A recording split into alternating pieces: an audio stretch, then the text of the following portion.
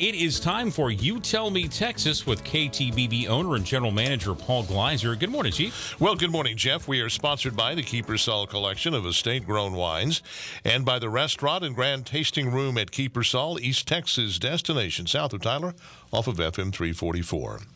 Martha's Vineyard, an island south of Cape Cod, Massachusetts, is quite the place to be if you're rich, liberal, and white. Really rich, really liberal, and really white.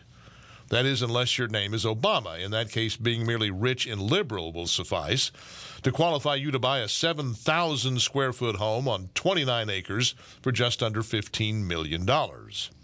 Because Vineyard residents are such good liberals who care so much about the less fortunate, those residents are down for the struggle of illegal immigration. That is, until illegal migrants actually show up in the flesh. That's when things start to change. 50 such illegal migrants arrived on the Vineyard thanks to Florida Governor Ron DeSantis. DeSantis collected them in San Antonio following their apprehension on the Texas-Mexico border by U.S. Customs and Border Protection, who then turned the migrants loose into the country. All 50 went to Martha's Vineyard voluntarily. Listen to Lisa Bell Castro, the coordinator of the Martha's Vineyard homeless shelter, as she stammers to the media about the crisis that suddenly befell her wealthy liberal enclave. The difficult challenges are we have, at some point in time, they have to move from here to somewhere else, right? We don't have the services to take care of 50 immigrants, and we certainly don't have housing. We're in a housing crisis as we are on this island, and so we can't house everyone here that lives here and works here. We don't have housing for 50 more people.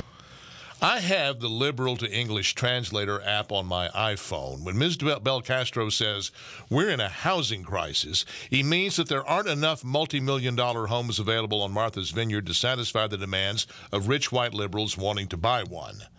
The very, very rich on Martha's Vineyard own more than mere homes.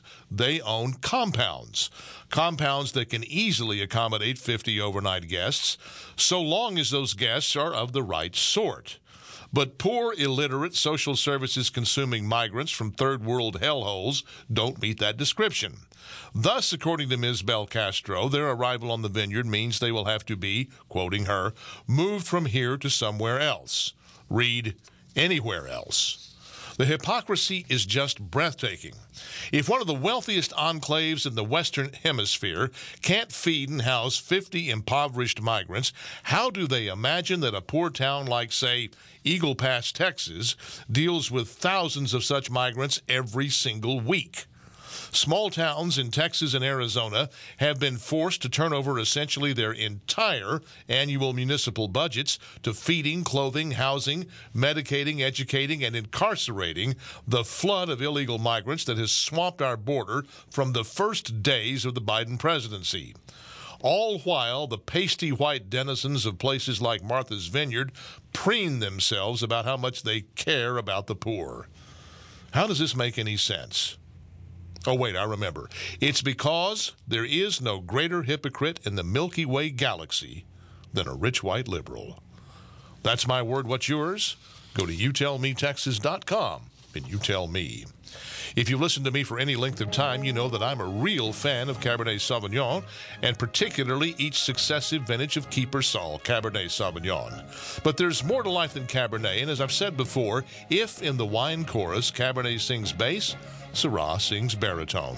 In the newly released Keepersall Estates 2017 Syrah sings a particularly rich and beautiful baritone.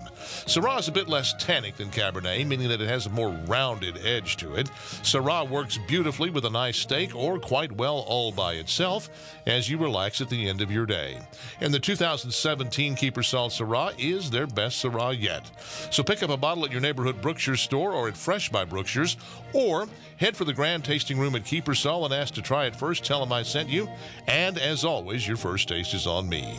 So go south on Broadway to FM 344, left under the bridge for a mile and a half to the Keepersall entrance gate on your left, and follow the signs. Learn more at keepersall.com.